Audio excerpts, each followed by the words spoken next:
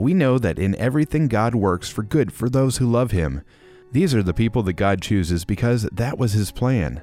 God knew them before He made the world, and He decided they would be like His Son, that Jesus would be the firstborn of many brothers and sisters.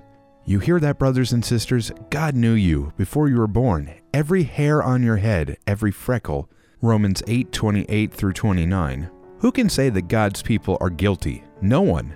Christ Jesus died for us, but that is not all. He also raised from the dead, and now He is at God's right hand, speaking to Him for us. Can anyone separate us from Christ's love? Can trouble or problems or persecution separate us from His love?